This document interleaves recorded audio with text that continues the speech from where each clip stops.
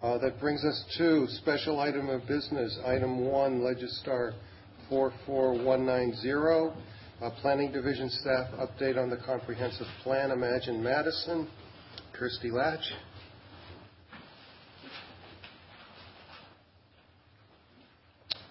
Hi, everyone. I'm Kirsty Latch from the City's Planning Division.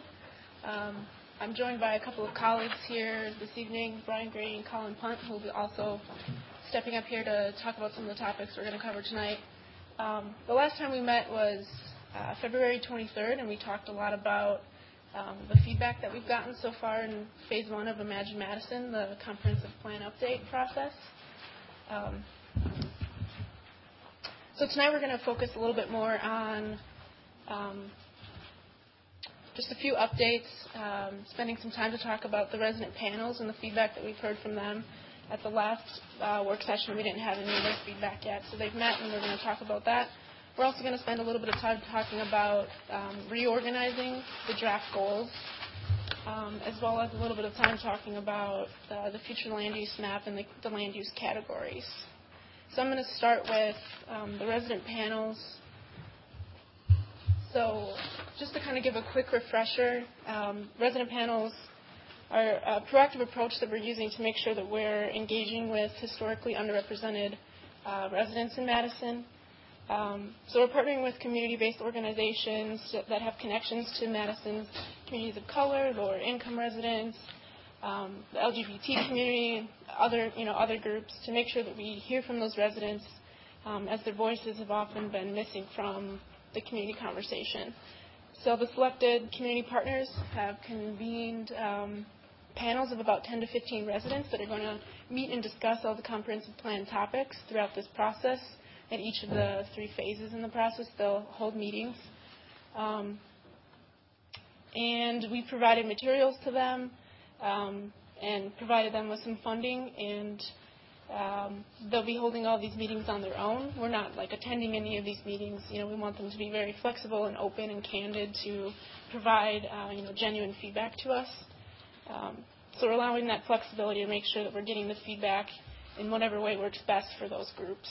And removing as many barriers as possible, so giving them funding to cover space rental, food, childcare, transportation, and different participation incentives like grocery gift cards and things like that. We've got 18 resident panels in total. We've compiled their feedback for this first phase of the process. Of the 18, we still haven't heard from 2 of the organizations. One of the Hmong organizations has not submitted their feedback quite yet, unfortunately. And we also haven't gotten the feedback from Goodman Community Center's youth panel. But we do have most of the feedback, not quite 100% yet. But I'm going to talk about all the feedback that we have thus far. So you can see this is the list of all the funded panels, and on the right shows the number of resident panels that they are convening for the process.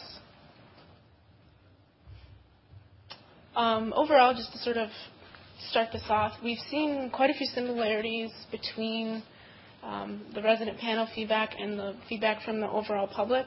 There's a lot of similarities. One major difference that we're seeing so far is the resident panels have placed a greater focus on diversity and equity in relation to each of the topics. As I go through each of these topic areas, I'm going to pick out some of the similarities and differences between the resident panel feedback and the wider public feedback. So the first thing that we did was we asked the panels to answer sort of these big picture questions. Those questions were, how do you imagine Madison in the year 2040? What excites you about Madison's future, and what concerns you about Madison's future? And overall, in this sort of part of the process, we heard a lot about equity and unity and welcoming atmosphere. The panels, almost every single one of them, have said so far, growing diversity is great, but we're still not there yet when it comes to equity and the welcoming atmosphere that Madison needs. I think every single one of the panels also talked about affordable housing in some way. Some of them, were excited that 2040 we could have affordable housing, but many of them talked about their concern about affordable housing and how we don't really have truly affordable housing, not enough of it. And a lot of them also talked about regional transportation. That was a major theme. and many of them talked about the concern. They're excited that we are seeking their input and engaging them in this process, but they're concerned that we will not actually use their feedback. And that's something that we're obviously working to make sure that we use their feedback as we work through these processes, and trying to be as transparent about that as possible. For the second part of the feedback from them, we really focused on all of the draft goals, which same 13 goals that we discussed at the last time we were together at the work session. So I'm going to go through each of these individual topic areas. So regarding housing, many of the panels talked about affordability, as I've said.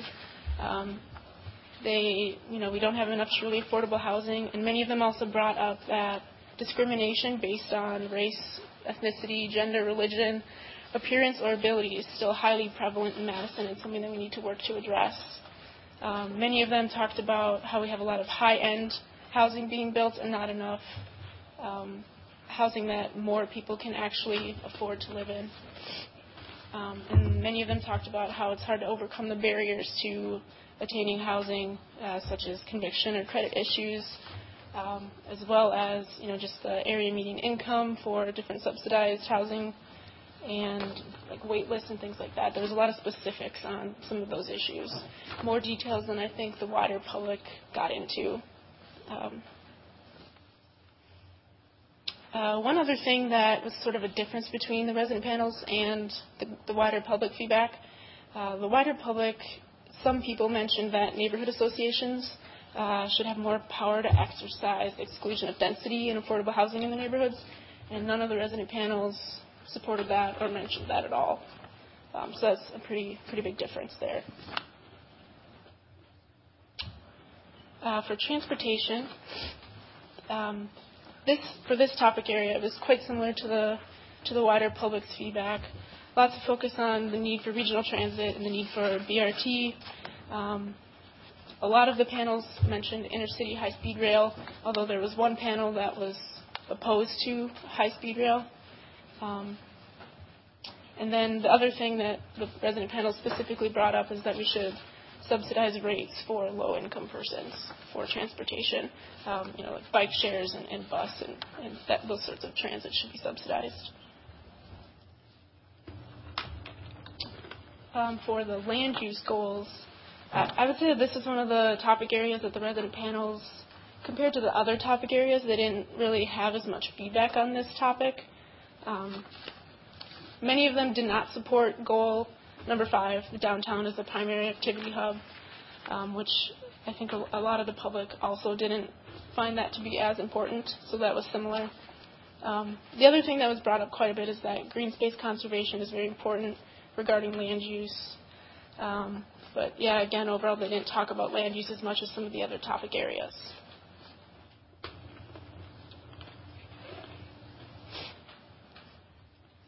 For economic development, there were quite a few similarities here. The wider public also talked about ending income disparity and the wealth gap. They talked about, the resident panels also talked about the need for the increase in minority-owned businesses. I think probably 6 of the 10 organizations spent a lot of time talking about that in their feedback. And they also talked about vocational programs, vocational training programs need to be expanded. So overall, it was a bit more equity-focused, and similar to the general public, they thought that this is a very important topic area, but we're not doing very well regarding economic development. For cultural and historical resources, this was one of the topic areas that was highly diversity and equity focused as well. A lot of the groups talked about the fact that we have some cultural events and cultural spaces, but we need more. And specifically, there were some groups that talked about the need for safe spaces. Just meeting that sort of baseline that they don't have safe spaces that they feel comfortable in. Specifically for youth and people of color, the LGBT community, especially the transgender and gender nonconforming communities, and other marginalized groups. In addition, many of them talked about the need for more multicultural events. We have some cultural events and facilities, but a lot of them talked about the need that they want to have lots of cultures coming together and learning from each other rather than like segregated events. Let's see. Okay, so for parks and open space, this was the goal that the wider public said that they rated it as the one goal that we're doing the best at, highly rated in terms of how we're doing. But the resident panels had quite a few very specific issues in terms of parks and open space. Most of the panels in some way or form talked about equitable parks, equity in terms of location or access, inclusion, facilities, equipment, bathrooms, just general equity and upkeep based on the neighborhoods that the parks are located in. So that was a huge part of that conversation for the resident panels. Some of the feedback from the Hmong community specifically on this is that there are many parks that just don't work for Hmong community use based on the way that these parks are set up. The wider public rated this as a goal that we're doing very good at achieving, but I think the resident panels rated it as a bit lower than the wider public.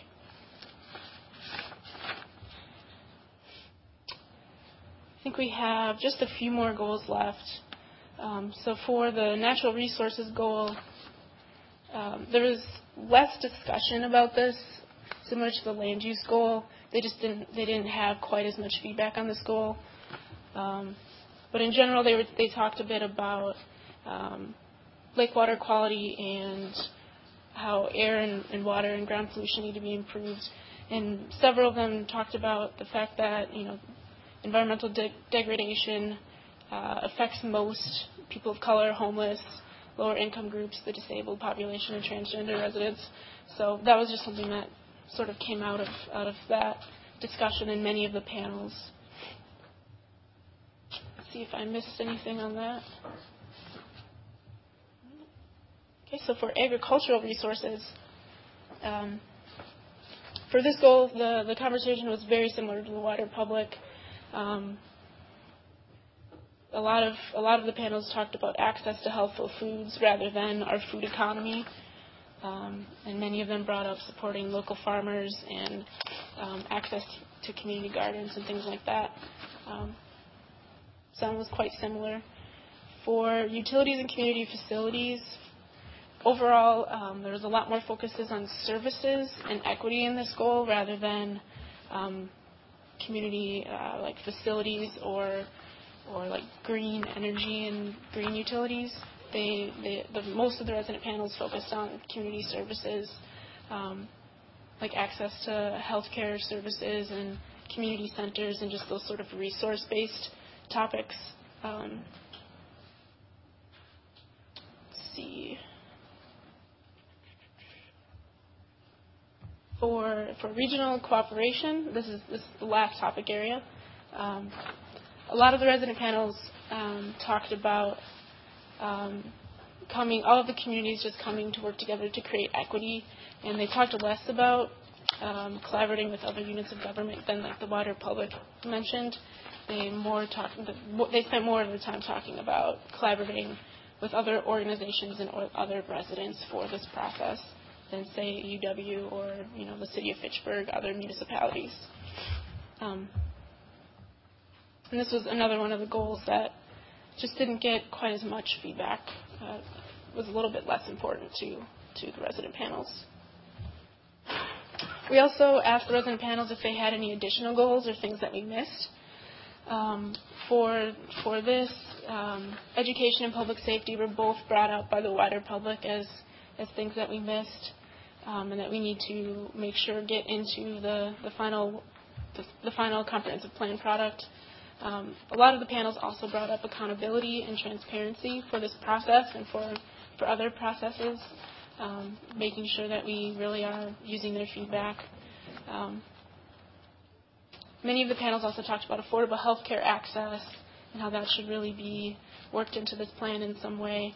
And then some of the resident panels also talked about some sort of goal involving city advocacy just different changes that the city can make, like working towards being a sanctuary city or voter ID laws.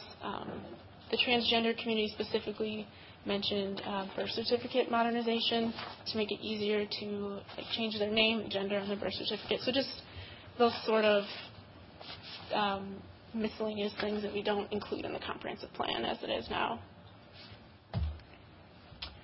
That's all that I have for the feedback from the resident panels. Are there any specific questions or? Why don't we wrap up everything before we take questions? Okay, sure. All right, and I'm going to turn it over to Colin to talk about the next topic. Good evening. I'm Colin Punt, also working on the comprehensive plan. And I just have a couple slides on two quick topics here. We have received feedback on the 13 draft goals that we've been shopping around the city from hundreds and hundreds and hundreds of people. We've got a lot of feedback. We've used many channels.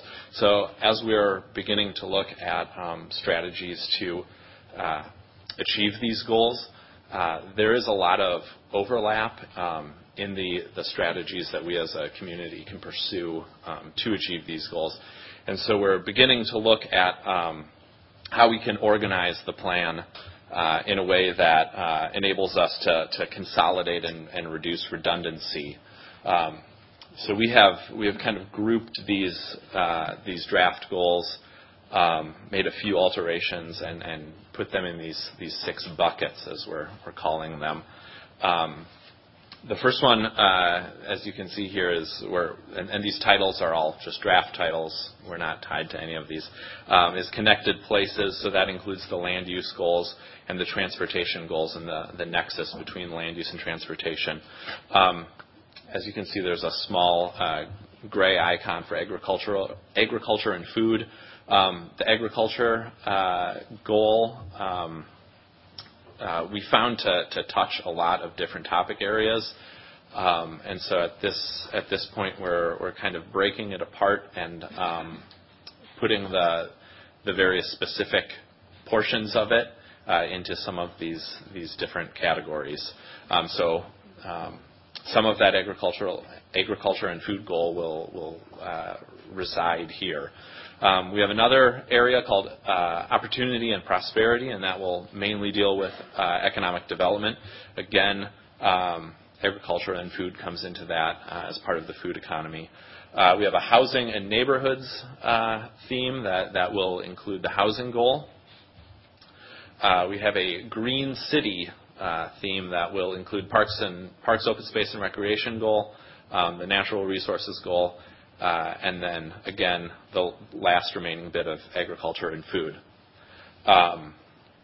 We have a bucket called vibrant and creative, and that will include the goal for cultural and historical resources.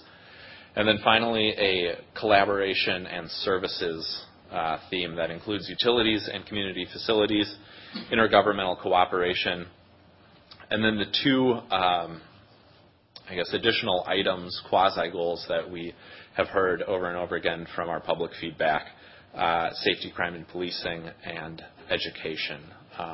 So this is how we are proposing right now to go forward as we're starting to look at the specific strategies. So we're avoiding redundancy, and we're able to cover all of our bases in a concise manner that also acknowledges the fact that many of these different items are very interconnected. And finally, the other main part of this second phase of our planning process, in addition to the strategies, is the future land use map. We have begun just starting to look at the future land use map. Our early comment period for the existing future land use map has been open for a little more than a month now. We are getting a few comments from the public about the existing land use map, but we're starting to, as staff, look at it now, considering some of the changes to the map that may be required. We've been taking a really hard look at recent development, recent city plans, and have identified a couple of these needs as we're going forward with the future land use map. Possibly more differentiation amongst the less dense residential areas, a higher ceiling for the more dense residential areas, and then a little bit more clarification as we discuss the mixed-use districts. We have been doing some research. We've been looking at a lot of the existing development, looking at density, looking at building heights, looking at what's included in the existing zoning, and then also looking at those things from the perspective of the recent approvals for developments within the past 10 years. So we can kind of get a hold of what the trends are. Just as an example of one of the things we're looking at, these two buildings are both 4-story buildings. The one at the top is Wingra Point, and the one at the bottom is the overlook at Hilldale. Neither of these are tremendously large buildings, only 4 stories, and both of them are well above the maximum density for the high density residential district for the future land use map. So this is one of the things that we're trying to deal with as to how we address issues like this. We are in the process of putting together a story map that shows different development types and densities, so that as we start discussing the future land use map with the public, we also have this tool that we can kind of illustrate what these building types, what these land uses are actually like, what they look like on the ground, and how that translates to these numbers and to the text in the plan. That's all we have for you tonight. If you have any questions for me or Kirsty or Brian, I think we can open that up. Okay, any questions? Mr. Cantrell first. I understand the emphasis to add a goal of education, but that is a separate governmental authority. Yes, it is. And isn't it kind of difficult for we can make some suggestions and recommendations in the plan on education and obviously placement of neighborhood schools and those sorts of things, and but the city doesn't control that. Mm-hmm. And I guess that's a question I have for you. How valid is it if we don't have a lot of authority to make those changes? I think there are a lot of areas that we don't have authority that are also still included in the plan. We're working with a lot of the other utilities and the UW system, the state, large public landowners.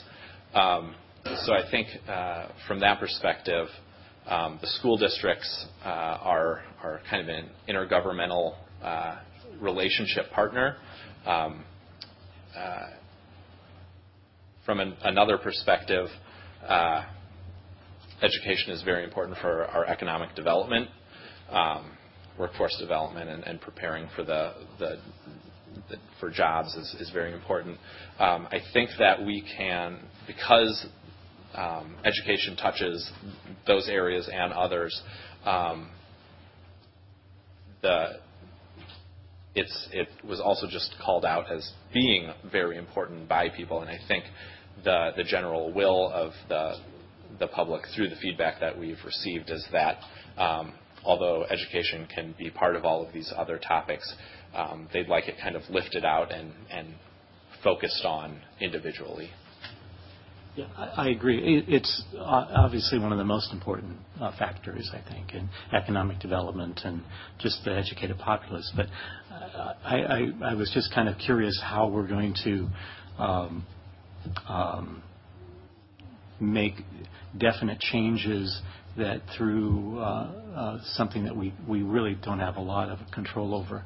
One other, I guess, comment that I have is that which one of the comments, or at least areas that people have commented on, is better access to mental health services. That again gets into an area that I'm not. I agree with it, but I'm not sure if it's something valid for the comprehensive plan. But maybe there's a tie-in that you all can find that leads to that or benefits that. I might need to pass that question off to Brian or Kirsty. Yeah, great questions. I think for education, I think we'll be highlighting, like our current comp plan does, where we can partner with other entities, whether it be school district or all the folks that are involved in educating students and helping people obtain jobs. So I think it'll be mostly on the partnerships, mental health services, probably more of a county function, other entities involved in that. So we're again looking at how we can partner with those entities to better to improve their performance or improve their effectiveness, I guess. Okay, good. Yeah, in terms of whether we have a goal just for education, I'm not sure if we've sorted that out yet, if we'll have a goal just on the education, or if it would be more in terms of strategies, again, to improve the partnerships. Thank you. Alder Carter is next. Yes, and I think this is for Christy. So with these resident panels, it looks like they've moved away from maybe the purpose of this project to more of everyday living concerns. And with that, I'm just wondering, when I look at, and I just did fast notes, so don't hold me to this, but the insight on parks, their insight on safe places, how do we, when this project is done, how are we going to incorporate some of the things in here? And it piggybacks on Mr. Cantrell, but how do we incorporate some of these things when there really has to do with the greater population and their views? How do we combat, I think one of them was eviction and transportation. I'm just wondering where we're going, because I do know that certain areas get surveyed a lot, but they don't get the outcomes. Mm-hmm. So can you answer that for me? So you do ask a very difficult question, and I think that we're going to, if I'm understanding your question correctly, I think we're just going to have to make sure that we talk with the resident panels about, how we are able or unable to incorporate some of those very specific concerns. And in some cases, the comp plan is out of the scope of some of those specific concerns. I think that we're planning to put together something that's just a document that can help to guide how this feedback is being used, and just being open and honest with them on that. Does that answer your question? Or? It does. And, I remember going to one of the recent ones, presentations that you did at the Villager, and when you talked about water, and the participants wasn't really concerned with water, and I said, so it's okay if you drink my laundry water? And none of them were okay with that. Yeah. So it geared them back to, we're concerned about water. So I'm just wondering that in the course of these, sometimes you have to give an example for it to trigger, like, oh yeah, I'm concerned about the environment. So in going forward, I just want to make sure that we not necessarily give them the answers, but bring them back to what the purpose is. Yeah, absolutely. Okay, thank you. Alder Zellers. Sorry, I think most of my questions were answered. It was the education questions. Thank you. So, thank you. Mr. Shepard. Hi, just a comment, I guess, in terms of police and education. One way maybe to approach this is to think of those as maybe sort of overlay districts in a way, because they will touch sort of a lot of different areas. In particular, I'm thinking in terms of transportation. As already mentioned, in terms of for education, it will be, once again, employment at those areas, and also for people to go there to get training so they can be employed. So I don't know if, again, however you finish the document, if there needs to be a separate, police, fire, and education section. I think it might be, again, you'll work this out in terms of maybe it might be a better way to think of this in terms of sort of as it looks at the city in different areas overall. I think, particularly in terms of transportation for education, the university, the tech college, and that sort. How do we get someone from one side of the town, to the other if they need to be at one particular place to get a certain type of training? I think that can be important. And the other thing, just in terms of police and fire, and we've talked about this before in here. Again, maybe you don't have to work out the details, but maybe some guidance so that if a citizen or if any interested party, they look at the comprehensive plan, they can see, okay, here's in Madison sort of, once again, sort of how we plan for the possible location of police and fire and that sort of thing. What are some of the acceptable distances and that sort. So I don't think we need to, you need to nail every one of these down exactly, but I think they need to be acknowledged. I think police and fire need to be acknowledged, and also education, if they can be linked to these other critical areas, in particular transportation. I think that would be good. Thank you. Alder Carter again. I just want to channel my grandmother for a minute. You did a wonderful job, and I appreciate all your good work as we give you more suggestions on what to do. Anyone else? Well, that's a great ending. Thank you all. Thank you. Okay, we're about to move into public hearings. I want to make a couple of comments first. All of you who are sitting here should be turning off your phones, or at least putting them on silent. Secondly, if any of you would like to see better, you're more than welcome to use the last couple of rows back here. And then I just want to explain what our process is. The first thing we do is we take up what we call a consent agenda, at which we take up every item that has been agreed to. No one insists on speaking, and there's no dispute. That also includes some items that are going to be referred to future meetings.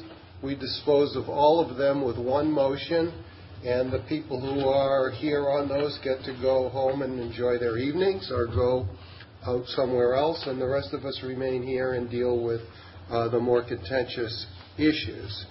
So, what I'm going to do now is read all the consent agenda items and referral items. Item 2 is to be referred to the April 3rd meeting, Legistar 44569, demolition permit and conditional use at 119 to 125 North Butler Street. And it's part of a project that will include 2 existing residences at 120 to 124 North Hancock Street. Items 3 and 4 are consent, Legistar 45803, conditional use to construct a residential building complex containing 170 apartments at 5501 Springtide Way. And item 4, Legistar 45804, demolition permit conditional use to demolish an office building and construct an auto repair station at 2802 East Johnson Street. Item 5 will be referred to the April 3rd meeting, Legistar 46114. A conditional use to construct a 47-unit apartment building, pool and clubhouse at 1704 Autumn Lake Parkway. Item 7, Legistar 46116, a conditional use for a tavern at 1444 East Washington Avenue. Item 8, Legistar 46117, conditional use for an outdoor eating area for a restaurant tavern at 222 West Washington Avenue. And items 9 and 10 are going to be referred to April 3rd. Item 9 is Legistar 46118, demolition permit and conditional use to allow an existing restaurant to be demolished and a new restaurant to be constructed at 6910 Odana Road. And item 10, Legistar 46113, a certified survey map at 205 to 213 North Gammon Road. Now, I have some registrations that I need to read in dealing with these. Is this all of them? Okay, so these are all on consent. Item 3, Randy Bruce, 7601 University Avenue, in support, available to answer questions. Item 4, John Seaman, 901 Deming Way, representing Jeff Bernstein Carex, in support. Also on item 4, Jeffrey Cotterin, 33 East Main Street, in support, available to answer questions. I guess this is also item 4, Jeff Bernstein, 4860 Trenton Court, Wanakee, in support, available to answer questions. And then on to item 7, John Chandler, 1912 Atwood Avenue, in support, available to answer questions. On item 7, Edward Kaharski, 405 Sydney Street, in support, available to answer questions. On item 7, Tom Christie, 134 Division Street, in support, available to answer questions. And finally, on item 7, Jim Goranson, 134 Division Street, in support, available to answer questions. And on item 8, Alder Mike Verveer, 614 West Doty Street, in support, available to answer questions. So, unless there are questions for anyone, a motion on the consent agenda would be in order. Mr. Cantrell, seconded by Mr. Rui. All those in favor say aye. Opposed say no. Passes unanimously. All of you who are here on those items can go enjoy your evening. That brings us to the remaining item on the agenda. Item 6, Legistar 46115, major alteration to an approved conditional use to allow construction of a 4-story addition to the hotel at 1501 Monroe Street. Ms. Stouter will do the staff presentation. Thank you, Mr. Chair. So before you have a conditional use request in the TSS Traditional Shopping Street District for a 4-story addition to an existing hotel, which was approved in 2008. As proposed, this would result in an 8-story, 105-room hotel with an outdoor lounge and event space on the upper level. Staff has carefully considered the request in light of recommendations in the Monroe Street Commercial District Plan and the Regent Street South Campus Neighborhood Plan, which recommended mixed-use development in 2 to 4-story buildings. The comprehensive plan for this area recommends neighborhood mixed use. For this proposal, staff would like for the Plan Commission to focus primarily on conditional use standards 9 and 12, as called out in the staff report when considering the request. We recommended that the request be placed on file with a finding that these 2 standards are not met. However, should the Plan Commission find that these standards are met or could be met, the Plan Commission may instead approve the request or refer it to the Urban Design Commission for a recommendation on the design of the building.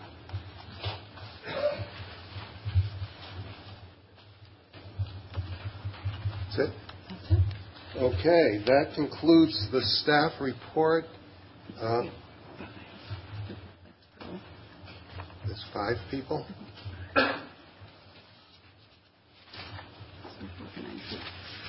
Okay.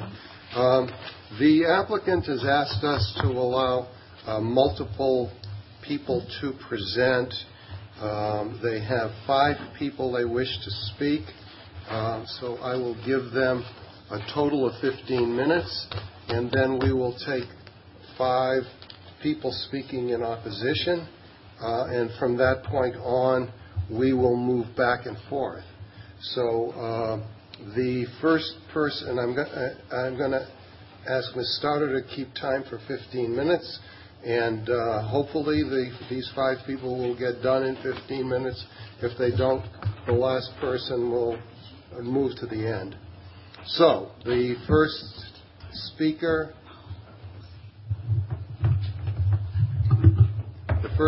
will be Michael Erickson, 5101 Monroe Street, in support wishing to speak. I guess we're going to have a brief break while we solve a technical issue.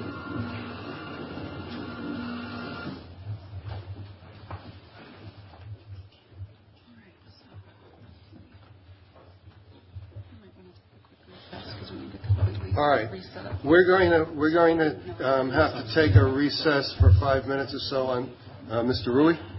Other than remiss on the disclosures and recusals, I went to the holiday party at their place, and I'm not sure who sponsored it, but I was a guest of a member of the neighborhood when I went to it, and it will not affect any vote that I have. Thank you. All right, so we are going to be informal for a few minutes. Don't wander too far away.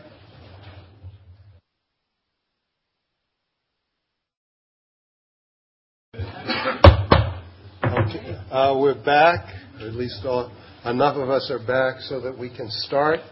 So, and we have 4 people speaking in favor in a row, not 5. So we'll begin. The first one is Michael Erickson, 1501 Monroe Street. He'll be followed by Peter Tan, so you might as well stand close. Okay, Mr. Erickson, you keep track of your own time. Thank you very much for the introduction. You did my job for me. I was going to introduce everybody too. Thanks everybody for hearing our case tonight, so I appreciate that. Again, my name is Mike Erickson. I am the president of Red Hospitality. We're the owners of Hotel Red. For those of you who don't know, we're located on the corner of Monroe and Regent Street, across the street from the Camp Randall Field House. A brief history on the project. Our company came into the project in 2011. At the time, the property was sort of an unfinished shell of a building that I believe had sat for about a year and a half when we came into the project. We kind of believed in the project and decided to invest in that property. Back then, actually, we wanted to really make it a community asset, basically. That was our focus. Something on the corner where people from both directions, everybody in the community could use that asset, and as well as a hotel, of course, where people could come together and enjoy their time there. When we started the project, I faced a lot of opposition. Some say, if you don't remember, it was a controversial project, to say the least, and there were many people that were not in favor of this project whatsoever, and many naysayers that said it could never be done. It's a waste of time. We like to think that we sort of proved them wrong, and we have created an asset over the last 5 years, and pretty proud of what we've done there. Over the 5 years, we realized that 48 rooms, which is the capacity of the hotel, was a small amount of rooms, or too small amount of rooms to really run an efficient business. And we've taken a lot of time to come up with an idea here where we could increase capacity and create more efficiency in the hotel. And hopefully, the new business model will work not only to benefit us as well, but also double the impact that we've had on the community as well. So, we do realize that we are asking for more height than normally allowed in the area. But once again, I do appreciate your being here and listening to our case tonight. I'm going to introduce Peter Tan now to talk a little bit more about the specific design of the building. Peter? Okay, Mr. Tan, keep track of your own time. You've got a total of 12 minutes. Okay. Okay? For the whole. For the whole, all four of you. Oh, all four of us. So, okay. Yep. Well, I'll try and go pretty quickly through here. If you have questions later, we can kind of go back to the drawings. So, essentially, we are requesting that for approval of additional 4 floors to the building. And as you see here, this is the existing roof of the building right here. We're adding 4 floors. We're going to add about 53, 57 rooms to the existing 48. Okay, bringing up the total of about 105 rooms. And I think the main question here tonight is seeking a conditional use for the additional height. So, give you a sense, we do believe, in a nutshell, that this addition will really improve the design of the building and really improve the quality of the public realm right there, right in that space between the hotel and the field house. So this is the existing view on Monroe Street, and this is the proposed. And as you can see, we do believe that in terms of scale and proportion, the addition improves the proportion of the existing building. It gives the building a sense of a base, a shaft, and a capital. A real classical kind of composition for the building. And we've worked really hard too to step the building back as you go up, and as the building goes up too, it gets more transparent. I think in your packets you have better rendition of what this looks like. So, I mean, the building gets kind of lighter as it goes up. So, this is the facade on the neighbor side, facing the neighborhood. This is the south elevation, and this is the existing right there, existing roof. And one of the things we about the existing facade facing the neighborhood, there's a lot more life, a lot more interest on the north facade facing the street, and really felt that we wanted to bring some of that life and that interest around also on the side that faces the neighborhood, really improving the building, making the building face be a kind of a 4-sided building. And so we brought some of the signature red glass, for the guardrails, and also right here, this is the existing, and bring some of that brick around too, to deal with this west facade. As you look at the building coming up Monroe Street, that's really important. We wrapped the balconies around here so that this facade begins to have life as well. And it's picking up the existing materials, really composing that as a pleasing composition. Okay. Just a quick look at the site context. You can see this is Monroe Street, and this is Regent Street and the Field House, and it begins to work as a space with the Field House. And very quickly, just going through the site plan, existing site plan, and proposed site plan. We are increasing the parking by going with valet parking, and this is and the entrance to the parking is now from the alley right here. And there's space for the shuttles for the hotel, a drop-off area right there for the hotel. So we've clarified the circulation site. We're really quite pleased with how that's turned out. And just zooming in on the parking, we're solving the parking with going to 24/7 valet parking. Mr. Tan, I just want to let you know that there's not a whole lot of time left, and if you want the rest of your team to get on, you're going to have to wrap up your section, or they'll go at the end of. Okay. Valet parking, then this is just showing access to the parking, and the calculations for the parking is here. I'll skip right past these are the additional floors. These are just, and the top floor is a meeting space, an event space for the guests in the neighborhood, rooftop lounge, elevations, you've seen those. I've talked about the design ideas with respect to the elevations. Shadow studies. The one summary of this shadow studies, I'll just quickly go through this. You'll see that it's the shading, because the neighborhood is to the south of the building, all the shading is to the north. So, just to demonstrate, we've looked at it, and it just works really well from a shading standpoint. This is the usual winter solstice, summer solstice, equinox. So that's it. Thank you. The next speaker is Alan Fish, 1533 Morrison Street. Thanks, Ken. Nice to see everyone again. I spent about 22 years planning on the other side of the street, working with the university and the athletic department. And during that time, this intersection is really unusual. And so a case I want to make here tonight is that this has 4 narrow streets coming into a really huge intersection. And it also includes the Southwest Bike Path. So this has got a lot of real estate around it. And I disagree respectfully with the city staff that this building doesn't fit that space. Monroe Street and Regent Street stretch out on our narrow streets, and they have smaller heights, especially where they're against the neighborhoods. In this big space around, let's go one more. Sorry. I'll let you do it. In this unique space where we have all of this space, the field house across the street is about 110 feet tall. This building is going to be about 100 feet tall. Down the road, as you see the Regent, that's also an 8-story building. So this building, being 8 stories, can fit into this area because it is a unique cornerstone building. It is the pivot point around all these streets, and one that kind of creates a gateway. So if you're coming down Monroe, it's the field house and this hotel make a gateway.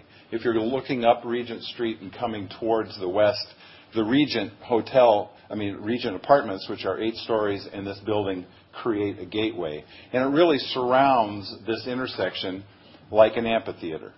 So that height question, I think, is different here. This is not your traditional shopping street. This is not your normal areas where you're going to control height as you're in the middle of a block. This is a pivot point between Regent and Monroe, and it serves as an activation for both Regent and Monroe. Having 48 hotel rooms compared to 100 hotel rooms is just going to put twice as many people out into the shops and businesses along Monroe Street, and it's going to activate that sidewalk. And from a pedestrian scale, this hotel now has a lot of transparency and outdoor seating, and you can see what's happening inside. That's not going to change. And the height facing that intersection is making all the shadows go across the intersection.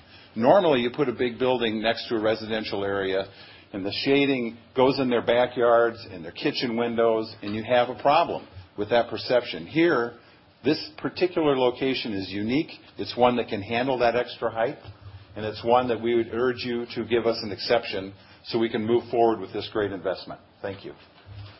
And now I'm going to invite Jason Ilstrup, who is the general manager of the hotel, to just wrap up on how the hotel functions in the community.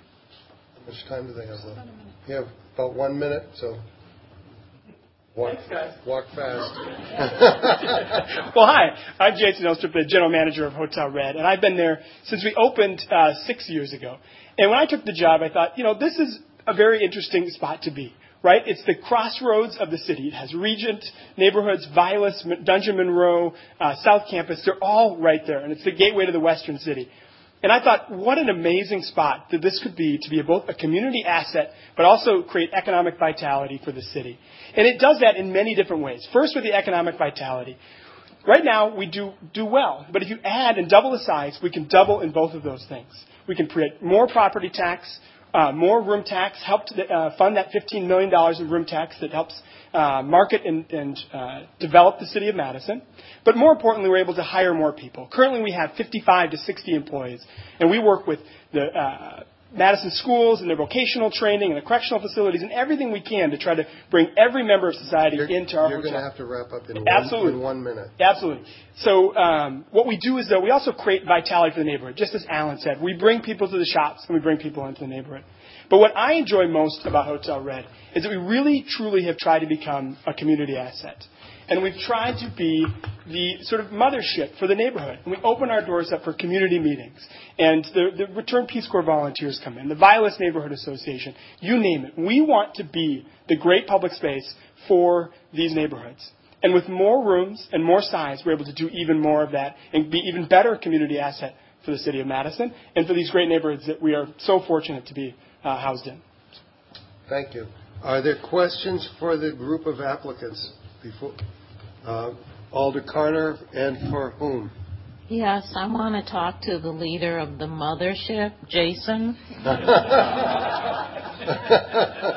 I am. Jason, I know that when the hotel first opened, it was classified as a boutique hotel. Yes. So with this extra room increase to 105, is it still considered a boutique hotel? And also, are you, I know you're looking at more rooms, but are you looking at more activities that the neighborhood can use? Absolutely, yes. So to answer the first question, we still will be a boutique hotel. 100 rooms is definitely within that boutique definition. And more importantly, we're also independently owned, which is a pretty key criteria. We don't have a flag, which is a company, Marriott or Hilton, working with us directly. So we're independent. We're managed independently by a company in Madison and owned by the Erickson family. So we'll remain independent. We'll remain a boutique hotel. That's really part of our mission. And it really fits in with us, right? Because we want to be the Madison Hotel.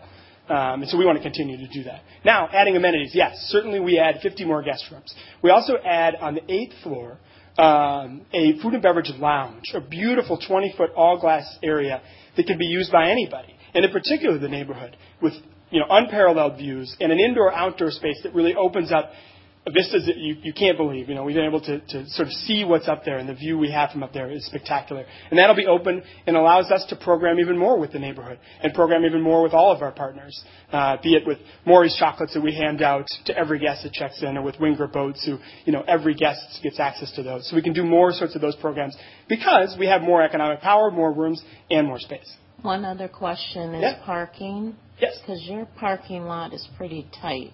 Yep. So where's everyone going? Where are you beaming them to? Well, luckily we'll bring in a valet partner that will help beam all of our cars. So currently we have 56 spots, but rarely do we fill all of those 56 spots. 8 are actually hidden in a valet, sort of back and forth. So even on the busiest days, we aren't using those spots. Guests now, ever since I started in the business about 10 years ago, guests are using cars less and less to arrive to hotels. They may arrive in our shuttles. We have 2 shuttles to come from the airport. They may arrive with friends. They may take Uber. They may take a taxi. Whatever it is, we see less and less cars. So even when we're sold out, we still have room available. So by adding enough spots, by reconfiguring the parking lot, the same existing parking lot, we get more spots out of that. We get 78. Plus, we're working with 2 of our neighbors to try to use their spots at times when we have overflow or larger events. So say something is happening in those 2 meeting spaces down on the first floor, and there's more in and out between, say, 5 and 7, whenever that meeting is. But valet is key to that, and it would be 24-hour-a-day valet. What I like about that is it also gets more cars in, but also animates that alley as well, because you have a person, an employee, working in that entrance all the time. So it animates the space, right? It creates a feeling of arrival for our guests, but also safety and security in that alley, too, which we play a key part of being open 24 hours a day. Alder Zellers, and for whom? Whoever can answer it. It has to do with the valet, and it has to do with deliveries. Sure. Yep. So where people who drive there, where is the drop-off? Yes. So I'm just going to step away from the mic, and I'll point it out where it is. Is that okay? I'm afraid you can't. Here. You point. Just point right below where the circle is. You can see sort of a half moon just below, right where he's pointing right there. That's where the drop-off will be, right? So you come in off of Regent Street, and that's where the drop-off would be. That would not change in any of our plans. Okay, so people would drive there, and that's the entrance then to hotel, correct. right? Yeah, so actually that doesn't change at all what we have currently. Okay. Same sort of entranceway and same drop-off area. And deliveries, what kind of things are delivered? Do you have Sure. you've got restaurants and Yes. So food and beverage are two of the biggest deliveries we have. Linen, we send our linen, our sheets out to a company. So they come in with a large truck, and they would come just off the alley, basically exactly where you just pointed that red. And they're able to point next to you can just see those little trees. They come off of that spot right there, park their truck there, and stay out of the alley, and then deliver in and go in and out. And we restrict the times for delivery. Operationally, that works for us, particularly when you're dealing with sensitive items like alcohol. So we limit the amount of time that they can come in and out. Because we also want to be courteous to our neighbors, and we want to make sure that the trucks aren't going in and out at inappropriate times.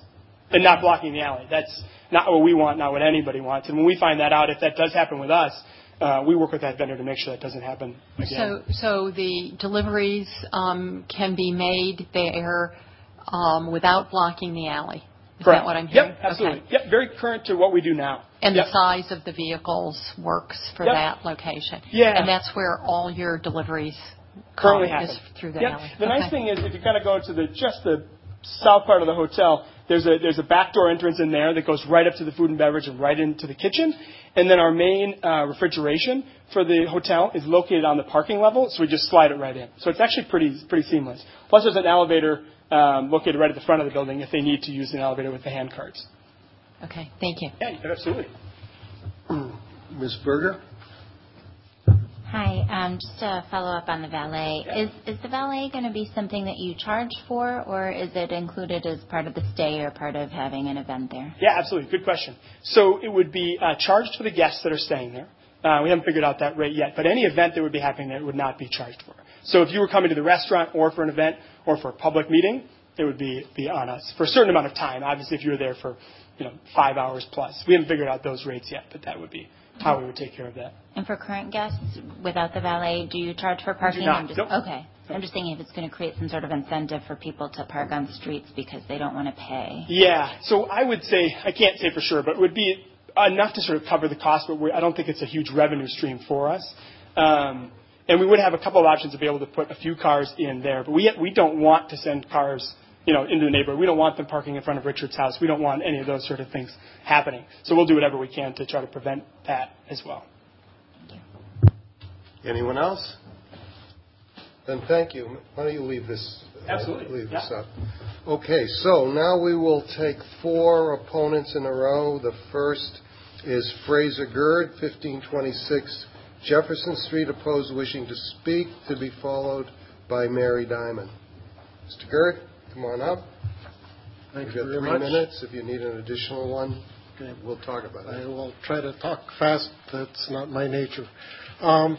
My name is Fraser Gerd. I live at 1526 Jefferson Street. Out my kitchen window, I have a wonderful view of the field house.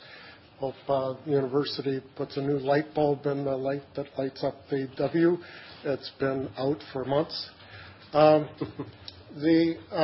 as I look at and I've been there for almost 38 years, 19 of which I was a chair of Vilas Neighborhood Association zoning committee, but that already is a long time ago.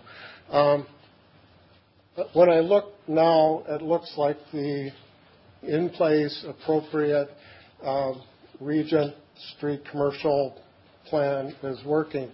I can see the top floor of the hotel above the houses that are on Madison Street. I see the field house much bigger. Now that if they're going to be virtually the same size, then to me, the hotel will be a lot closer, will appear bigger and substantially wider, won't have the benefit of the peaked roof. If I guesstimate where the expanded hotel would be, I'd be adding 2 or 3 stories onto the Regent apartment building, which I can also see if I look that way, and that's a different animal. And 8 stories over there are sort of 9 foot plus a 10-inch slab. They're very different heights than at the hotel. The hotel has much bigger story size. So I really think that it's the Monroe Street Commercial District plan that applies. There are other hopes and aspirations that different people had. You heard from Al Fish about one of the grand plan things. The shadows for the building are not the relevant thing. Fortunately, they're out in the roads.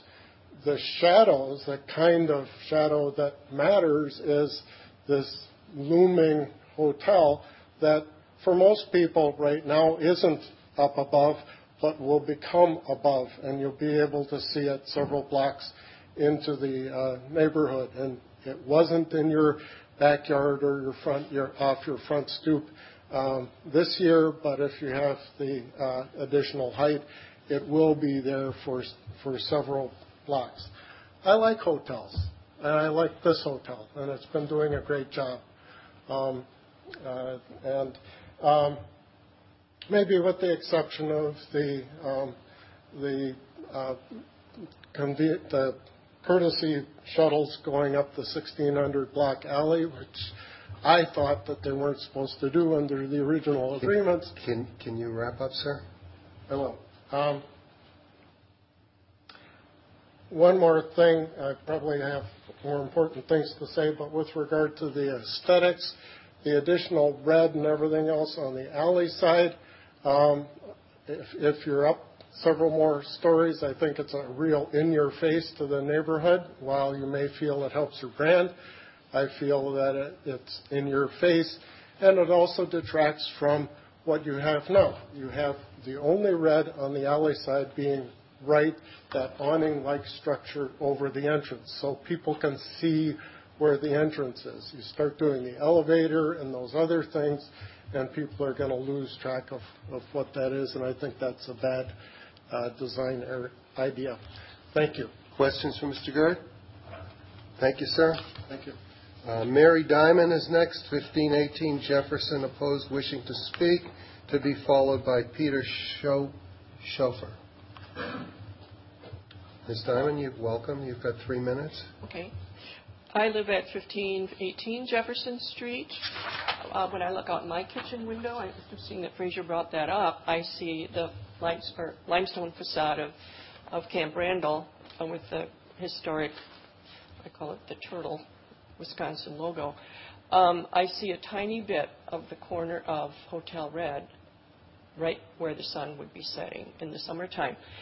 I'm looking and gauging what I would see if that were up 4 stories. It would be looming, and I don't know how they figured out where shadows would go, but it would certainly block our view of the setting sun in the summertime when the sun is lower, and we are obviously southeast of the hotel. The hotel is my neighbor because we're only half a block away.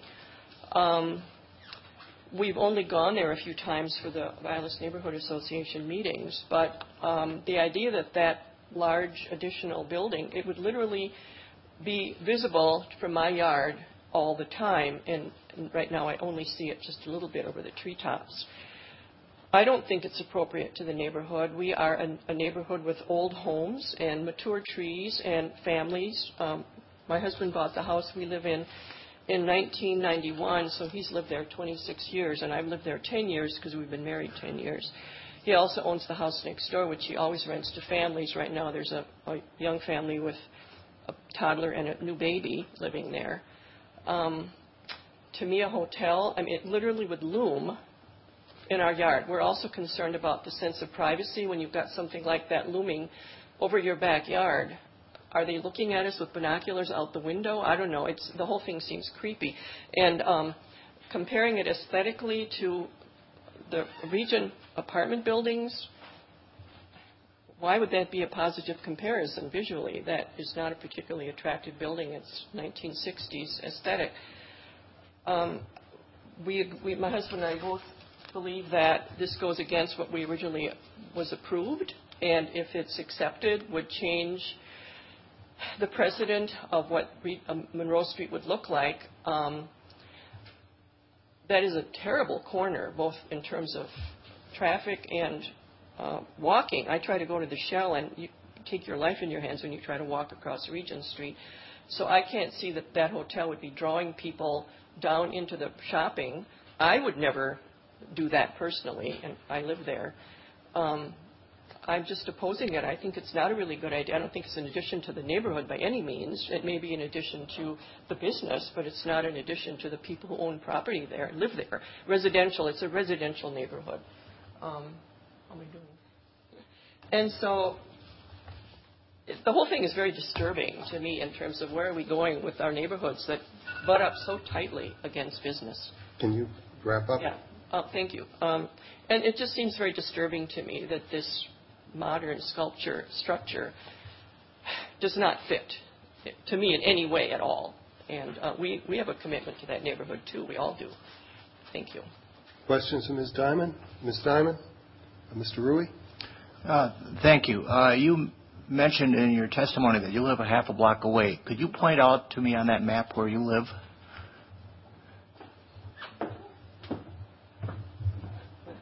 What? I don't know quite where I am here. Jefferson Street's about where the red ends on the right. That red bar at the bottom. So the larger building is the Chinese church just below us to the south. That kind of You can. Look at the red bar at the bottom. Oh, here? Okay. Jefferson Street aims right at the red bar. This is Jefferson Street? Yes. Is this, can you show me where it says Scotty Bar is? That's Regent. That's backyards there. That's Regent Street up there. This is Regent? Yeah. Okay, so... You're down. Is that me? Is that us? Okay, right here. All right. Yeah, it bothered me when you said you lived a half a block away when it looks more like a block and a half away. Well, if you go up... Go back. You can't speak from there. I'm sorry. You have to go back to the microphone. The point it depends on how you're measuring the length of a city block. Well, you've got Madison Street between you and the building also. If you go up... I think the point's made. No, but the point is, Okay. you live a block and a half away, not a half a block. Well, it depends on which end of this block you're measuring. Sorry, that seems like a block to me. Half a block. Any other questions of Ms. Diamond? Thank you, ma'am. Peter Schofer, 273 Grant Street, to be followed by Hans Borcherding.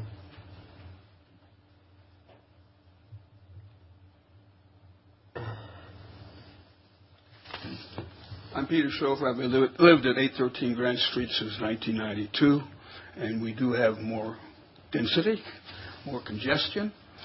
And were any of you here 7 years ago? No. Well, 8 years ago, 7 years ago, 6 years ago, we voted on the same sort of thing twice. And it was clear that it had to stay at 4. And our understanding was that it would stay at 4. And I saw no reason now why it should go to 8. Nothing has changed. The other thing that concerns me is the fact that rules are rules. What is this, an ordinance that covers this, or what? The building height, is that an ordinance? We'll explain when we get to the stuff. Okay, but at any rate, if you say fine, we have what I call a freebie economy. There's nothing being given back in a significant amount, such as Trader Joe's. If you say we can go to 8, and you can be guaranteed you're going to have all kinds of people all over town wanting to go up to 8 and having this. Now, I sympathize with what they were saying about this. They have been good neighbors, but the building still remains benign to the neighborhood. We go to meetings there 4 times a year, but that's it. And so it's there, and it should stay there as it is. And if you vote to have this go up to 8, you're going to have the problems. So thank you. Questions for Mr. Schofer? Thank you, sir. Okay. And the last registrant wishing to speak is Hans Borcherding, 1524 Jefferson Street. Oh, I'm sorry, not the last one wishing to speak. Hello, I'm Hans Borcherding. I do admit the hotel is an asset to the neighborhood in the Monroe Street Shopping District. I will reiterate, as a neighbor who was here before, the understanding was the rules at the time were 3 stories. This building was given an extra story, a bonus, as the capstone to the Monroe Street District. It's called 4 stories. If you live in the neighborhood, I'm sorry, it's 5 stories in the backside. It's large. We see it from the back of our house. In terms of parking, in talking with some of the other neighbors, valet parking is occurring on the streets. This building is inconsistent with the characteristic of the Vilas neighborhood, the Monroe Street Shopping District. If it's approved as they're asking, we're looking at a 9-story building out our backyard. We're limited to 2-story houses. This is totally incongruous with what's going on in the neighborhood. It sets the wrong precedents for Monroe Street. It's already happening. 1603, they were approved for 5 stories. They backed it down to 4 for financial reasons. I see this continuing. I really do not look forward to seeing Monroe Street look like Johnson Street, like State Street. You have a canyon of a street. You've got 9-story plus buildings. I'd like you to think about how that is going to change the Monroe Street district, the shopping experience. We currently have older brick 2-, 3-story buildings. This is nothing like the Monroe Street Shopping District. It backs right on residential houses. There is no buffer. The problems I see with approving the excessive height that they're asking for is it's not compatible with the existing buildings in the Vilas neighborhood or the Monroe Street. The excess height they're asking for, and if you approve, does not improve the quality of the building. The scale, the massing, the designs, it doesn't complement anything in the neighborhood. People talked about the field house, the stadium. That's in the university. It's across the street in another district. They're all buildings that are set back from the road. This building is built lot line to lot line on 3 sides. There are no setbacks. There is nothing that ties it in with the existing character. Can you wrap up, sir? Yeah, I'd love to. This project, if approved, is a continuing chipping away at the livability of our neighborhood. I'm going to ask that you do not approve the excessive height limitations on this property. Thank you. Questions for Mr. Borcherding? Thank you, sir. Thank you. Tim Levy, I'm not sure, 2208 Regent Street in support, wishing to speak?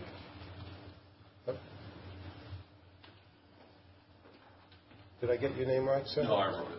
Probably not very legibly. Tim Lacey at Tim 2208 Regent Street. Okay, I'll fix it for you. My name is Tim Lacey. I live at 2208 Regent Street. We own the building there, which is a historic mixed-use building, so our business is on the first floor, and then we have a residential space upstairs. I'm speaking in favor of Hotel Red. I think they've been excellent stewards in the community, both in terms of community events, job creation, providing space to the community, and just being generally pretty good neighbors. They helped us in collaboration with a fundraising event for the Madison Parks Foundation, which was quite successful. I haven't been around since the 90s. I was 6 or 7 at the time, so I know you guys have been in the neighborhood a lot longer, but we see this as a positive development, even with the additional height for the community. Camp Randall, the stadium, being significantly taller than anything that's being proposed. Down at the end of Monroe Street, the Quick Trip building that I believe is 6 or 7 stories that sits right on the lot line is also congruent and on Monroe Street. I believe this is far enough down and away from the central shopping districts on Monroe Street that it doesn't significantly affect the character of the neighborhood or the street. And I do understand and appreciate the concerns of the residents that are concerned about the heights. It's always a tough balance between progress and maintaining community feel, but I do feel this is in the best interest of the neighborhood moving forward. questions for Mr. Lacey? Thank you, sir. Bill White, 2708 Lakeland Avenue, representing Red Hospitality. Thanks. Hi, everybody. It's good to see you again. I just want to emphasize a couple of things, and I've been involved with this when Mr. Erickson and his family bought the property and turned it into what it is today. What I hear as I'm listening is they are good neighbors, okay? And it's always tough, I know, that when you change anything, that there's always a script that goes along with the immediate neighbors that they don't like the change. Some people would rather look at the existing Regent Street apartments. I think you've got a successful operation here. It's not expanding the footprint. It's actually increasing the ability to integrate with the neighborhood. A lot of the changes that Mr. Tan had talked about in terms of the architecture are a result of neighborhood participation as well as staff participation. The one thing that I was instructed on at the very beginning when I started working with the Erickson family is keep your ears open, listen, let's do as many things as we can possibly do. And I think this is a further extension of that particular philosophy, which is to take something that's good and make it even better. And for those reasons, we would ask that this be approved by the Plan Commission. Questions for Mr. White? Thank you. Thank you. We have a number of other registrants not wishing to speak. Elizabeth Rapaski, 2208 Regent Street, in support, available to answer questions. Barb Sanford, 1211 Garfield Street, opposed, not wishing to speak. Neil Lord, 1518 Jefferson Street, opposed, available to answer questions. Jera Bodley, 809 Grant Street, opposed, not wishing to speak. Richard Scott, 811 Oakland Avenue, opposed, not wishing to speak. Eileen Thompson, opposed, not wishing to speak. She attached a letter, which I could share. And that concludes the registrants. Alder Eskridge, do you have anything you wish to add at this point? No. Okay. I'm sorry. Alder King, you have a question for? Can someone from the team come back up and go to the slide of the south elevation, the neighborhood-facing elevation, real quick? That's not really in our packets, and that way it was on that. Okay. They're coming. I can see them.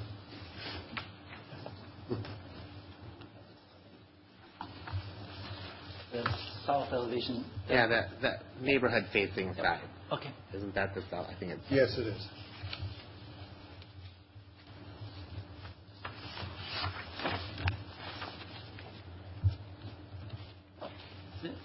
Would we like the three-dimensional one? You want the 3D or this one? Yeah. Oh, keep going.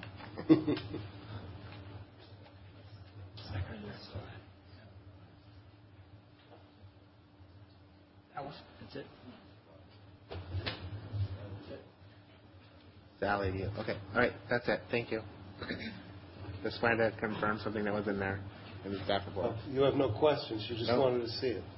Okay. Thank you. You might as well leave it up in case anybody else does. Alder Carter?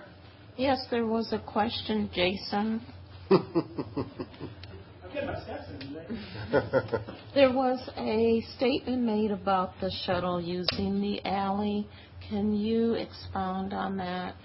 Yeah, I think you said in my notes that you didn't use the alley. Yes. We try not to use the alley. Has it happened in the past? Absolutely. But we will certainly, getting this information from the neighborhood, we will double back with our shuttle drivers to make sure they absolutely do not use that alley. They're not supposed to. Have they used it in the past? Probably. But we'll certainly work with them to not do that. We have no reason to really use that alley. We should be using main thoroughfare streets.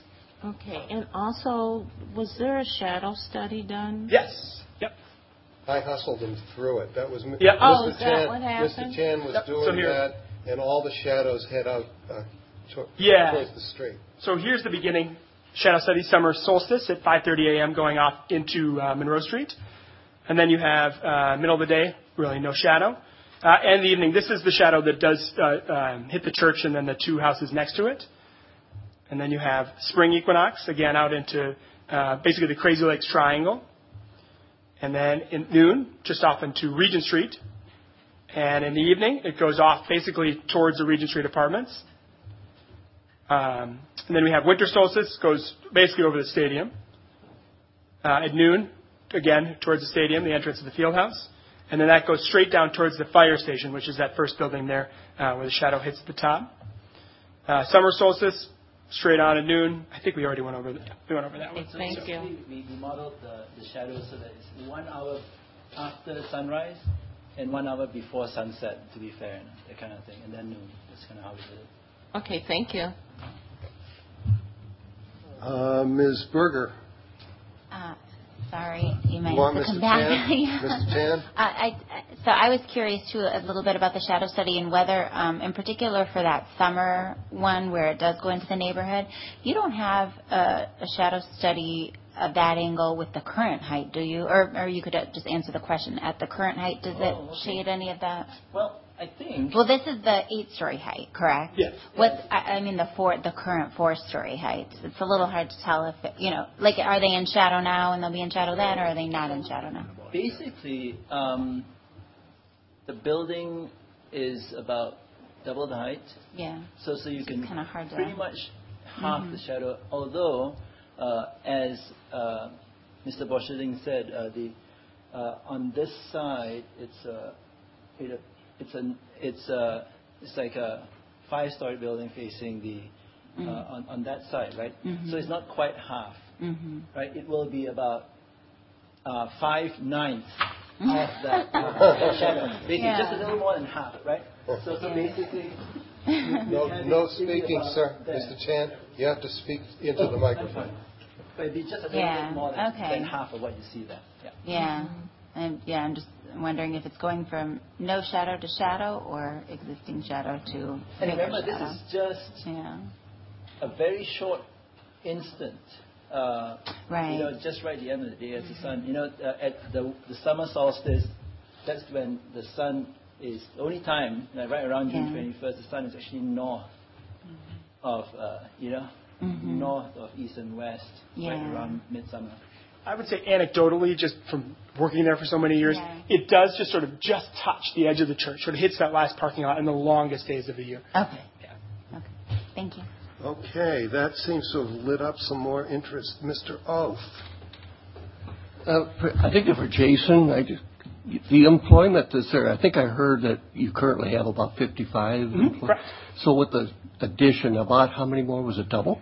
Not quite, because there's a bit more efficiency in so roughly use. 100. Roughly 100, probably around 90 to 100. So I guess my question is, where do these employees park, or how do they get to the hotel? Are they allowed to use your facility, or do they have to park the neighborhood, or do they come by bus and bicycle and that? I would say all of the above.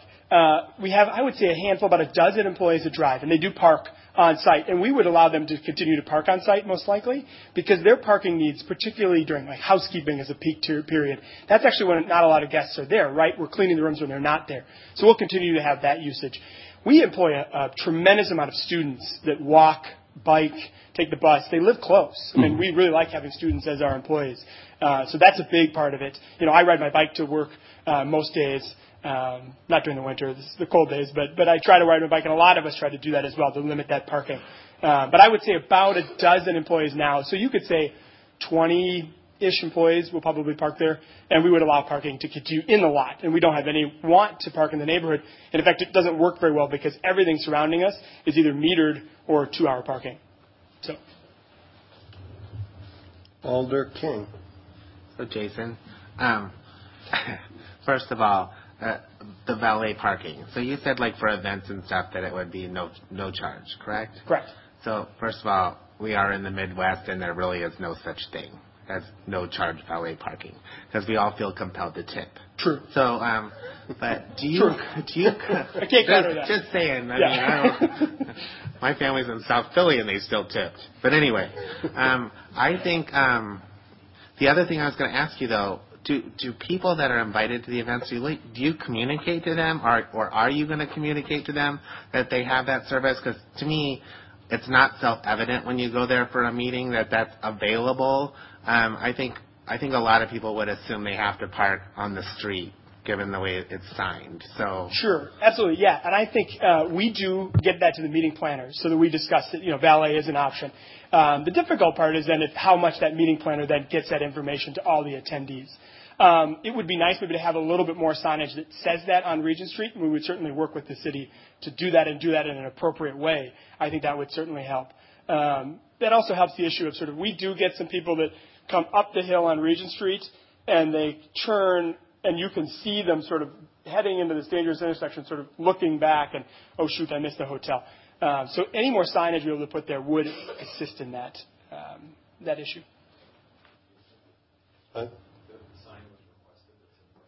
That's right. Yeah, we are working with the city and Matt Tucker on zoning. For a sign that would assist with that and sort of direct people in that direction. But we want to make it right for the neighborhood too, right? So that it fits our branding, but also is not obtrusive. Thank you. I think that concludes questions for applicants. Are there any questions for people who are in opposition? Then I will close the hearing. Are there questions for staff? Mr. Rui. Thank you. If I recall in reading the literature, did anybody that lives on Madison Street make any statement, pro or con, on this project?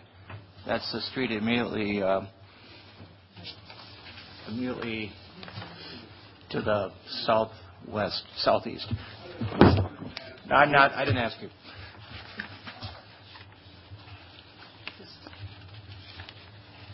Then I'll do a follow-up. Anybody on Oakland Street make a we had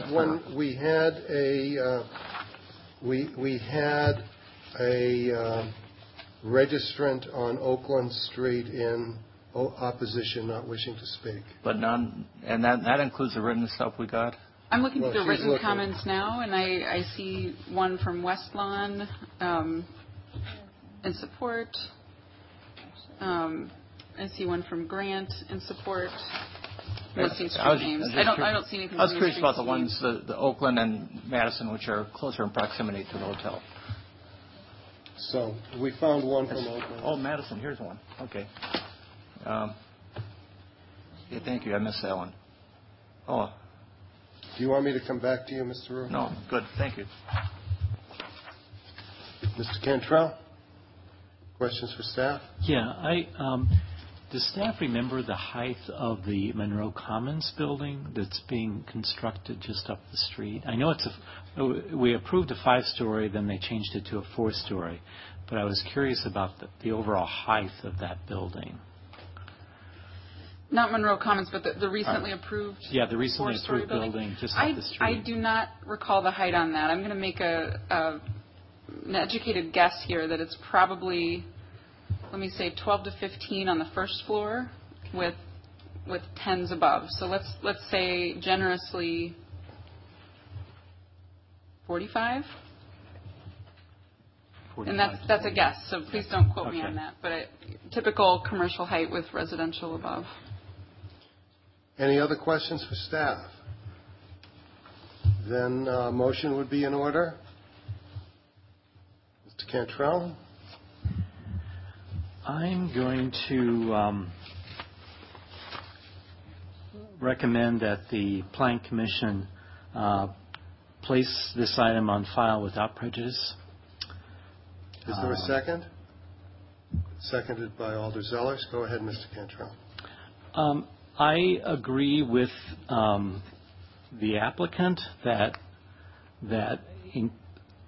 increasing the height might make the building more aesthetic and the design more pleasing. But I agree with the neighborhood that an 8-story height increase is just too massive at this intersection. And I believe that the development is not consistent with standard number 9 and 12, which looks at the compatibility of this development with surrounding existing development, proposed development, and the plans that we have adopted in this neighborhood. But again, I think some additional height does make the building more attractive, but I can't support this development. Thank you. Thank you, Mr. Cantrell. Alder Zellers. My reasons are basically the same as what Commissioner Cantrell articulated, with particular emphasis on it not being consistent with adopted plans. Where it says in the staff report, the proposed height of the expanded hotel essentially exceeds the adopted height and design recommendations in both plans by a factor of 2. That's just too much. So that is the main reason why I cannot support this. Thank you. Mr. Rui next. Thank you. I'm going to support the motion. However, I also agree that with Mr. Cantrell that to make that building look right and aesthetically pleasing, it has to be taller than it is now. And I've been troubled by that. I'm not sure what that height is, but I do feel that on the rendition I saw at 8 stories, that the way they designed it and with the top floor, that I think it deserves at least a couple stories for a bonus for what they've done. I'd like to see something come back at some point, not that tall, but something taller than it is, because every time I look at that building, it always hits me that it's not tall enough the way it looks right now. I want to point out, especially for the newer members of the Commission, that placing on file without prejudice means the applicant can come back at any time. If it's just placed on file, it means the applicant can't come back for a year. So I just want to make sure everybody in the Commission understands that's what we're voting on. And that's the reason I'm making my comments, to give my viewpoint on what they proposed, and also supporting placing it on file without prejudice. Thank you, Mr. Rui. Alder Carter next. Yes, and I am going to echo Commissioner Rui and Cantrell. I think that this building does need some extra height. I don't have a number in mind, but with that, I am going to support the motion that's on the floor right now, and I hope that they do come back with another drawing. Thank you. Thank you, Alder Carter. Ms. Berger next. I just wanted to say where I'm coming from, too, and it's along the same lines as Commissioner Rui and Commissioner Carter. When I read standard number 12, some of the things that it talks about, impact on surrounding properties, including height, mass, orientation, shadows and view, architectural quality and amenities, relationship of the buildings with streets, alleys, public right-of-ways.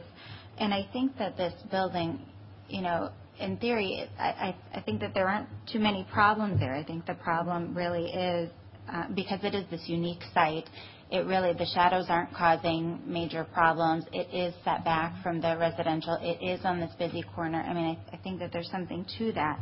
But the part about adopted plans and the part about it being so much more is in condition number 8, which is really holding me from wanting to support this project. So, thanks. Thank you, Ms. Berger. Alder King. I agree, and I definitely think what we saw is more aesthetically pleasing than what's there. And I agree with the prior speaker towards the beginning that said this is sort of a unique place in the neighborhood where it's located in terms of what that height would look like in terms of either coming up or down Monroe Street or Regent Street.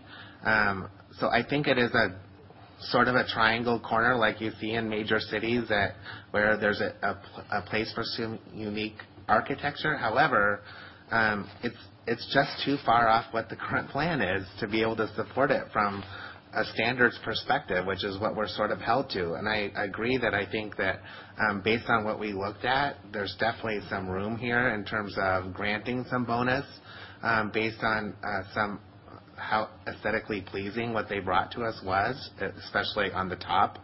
And I definitely have to agree with another speaker that I don't want to in any way compare this to the Regent Street apartments down the block, which I hope are imminently going to be redeveloped, and I'll grant them bonus stories just for tearing down what's there. Thank you, Alder King. Mr. Shepherd. If this were to, again, we'll take a vote, and that's it. But I think if this were to come back before us again, I think we should follow up with in the staff report that there should be an advisory recommendation from UDC that they should also take a look at it. There are some design issues and things I think that this site, the development could be improved upon, that it could be fit much better into the neighborhood, once again with the surrounding area. So I would ask that there be again an advisory recommendation from UDC. Thank you. Thank you, Mr. Shepherd. Alder Sellers. Yeah, sorry for speaking a second time, but I did want to acknowledge the Hotel Red operator, and clearly the neighborhood, even those speaking against this increased height, are very appreciative of the welcoming and community nature of the hotel. So kudos to the operators for that. Mr. Cantrell. Yes, and sorry again for speaking twice, but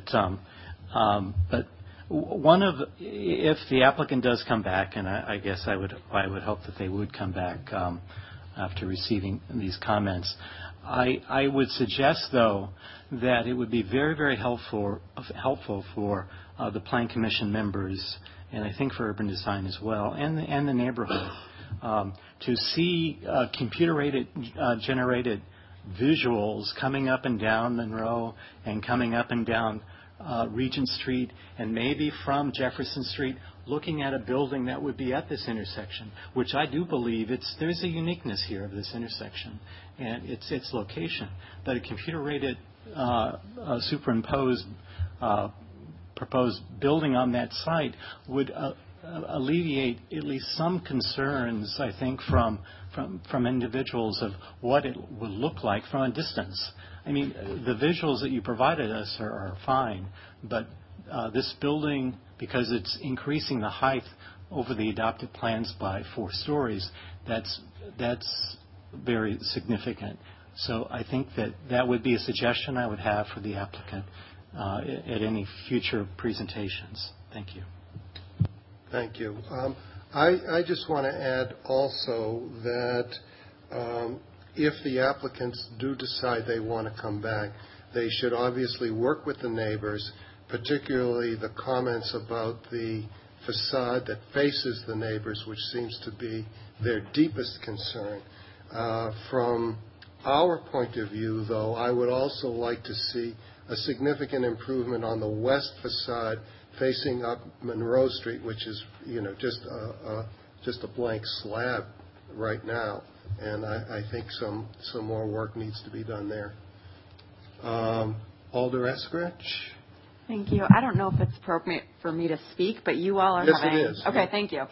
You all are having such a really valuable conversation that I just wanted to chime in with one additional piece, and I tried to make this in my comments that I sent to you all yesterday, but I don't think it came through quite enough. I think there's also a piece to this where in our comprehensive plan and in our zoning and in our neighborhood plans, we really got away from spot zoning, which is really important, but there's also a consequence to that of unique sites like this that get looped in with a plan for a street where 2 stories is generally completely appropriate for the street, but perhaps there are certain sites in certain areas that call for something different. So I just wanted to make the point that we all heard earlier the update to the comprehensive plan, this idea that there are spots that perhaps people should be providing feedback for whether they might warrant zoning changes or might warrant some different plan amendment changes for higher density sites in the future, but doing that from a policy perspective versus doing that by responding to individual projects is something that I think would be more valuable for us going forward. Thank you. Anyone else? Then we have a motion before us. All those in favor say aye. Aye. Opposed, no. Motion passes unanimously. Thank you. That brings us all the way to business by members and Secretary's report. Thank you. Let's see. For our April 3rd meeting, I think there will be a basketball game on that evening. We hope. But we will have before you the new hotel proposed at 4601 Fry Street, and that is a planned development for a 182-room hotel. The one listed right below that, the Klein's Garden Center, will be referred to a future meeting. They're making some changes to their plans. And then the other notable one on that evening is the 1603 to 1609 Monroe Street, and this is the conditional use request for the drive-through facility in the recently approved 4-story mixed-use building. And then looking ahead to April 24th, we should be seeing 2 related proposals on Blount and Johnson Street for demolitions, relocations, and new small multifamily buildings. One of the 2 is actually a small mixed-use building on Johnson Street. And also the Judge Doyle project will be before you on the 24th, and that involves the redevelopment of 1.5 blocks on the Madison Municipal Building block, and also the Government East parking garage. Those are the 2 main ones for the 24th. I also did want to mention again that you should have received a poll today via email for some dates in May, June, and July. We'd like to hold a special meeting in each of those months.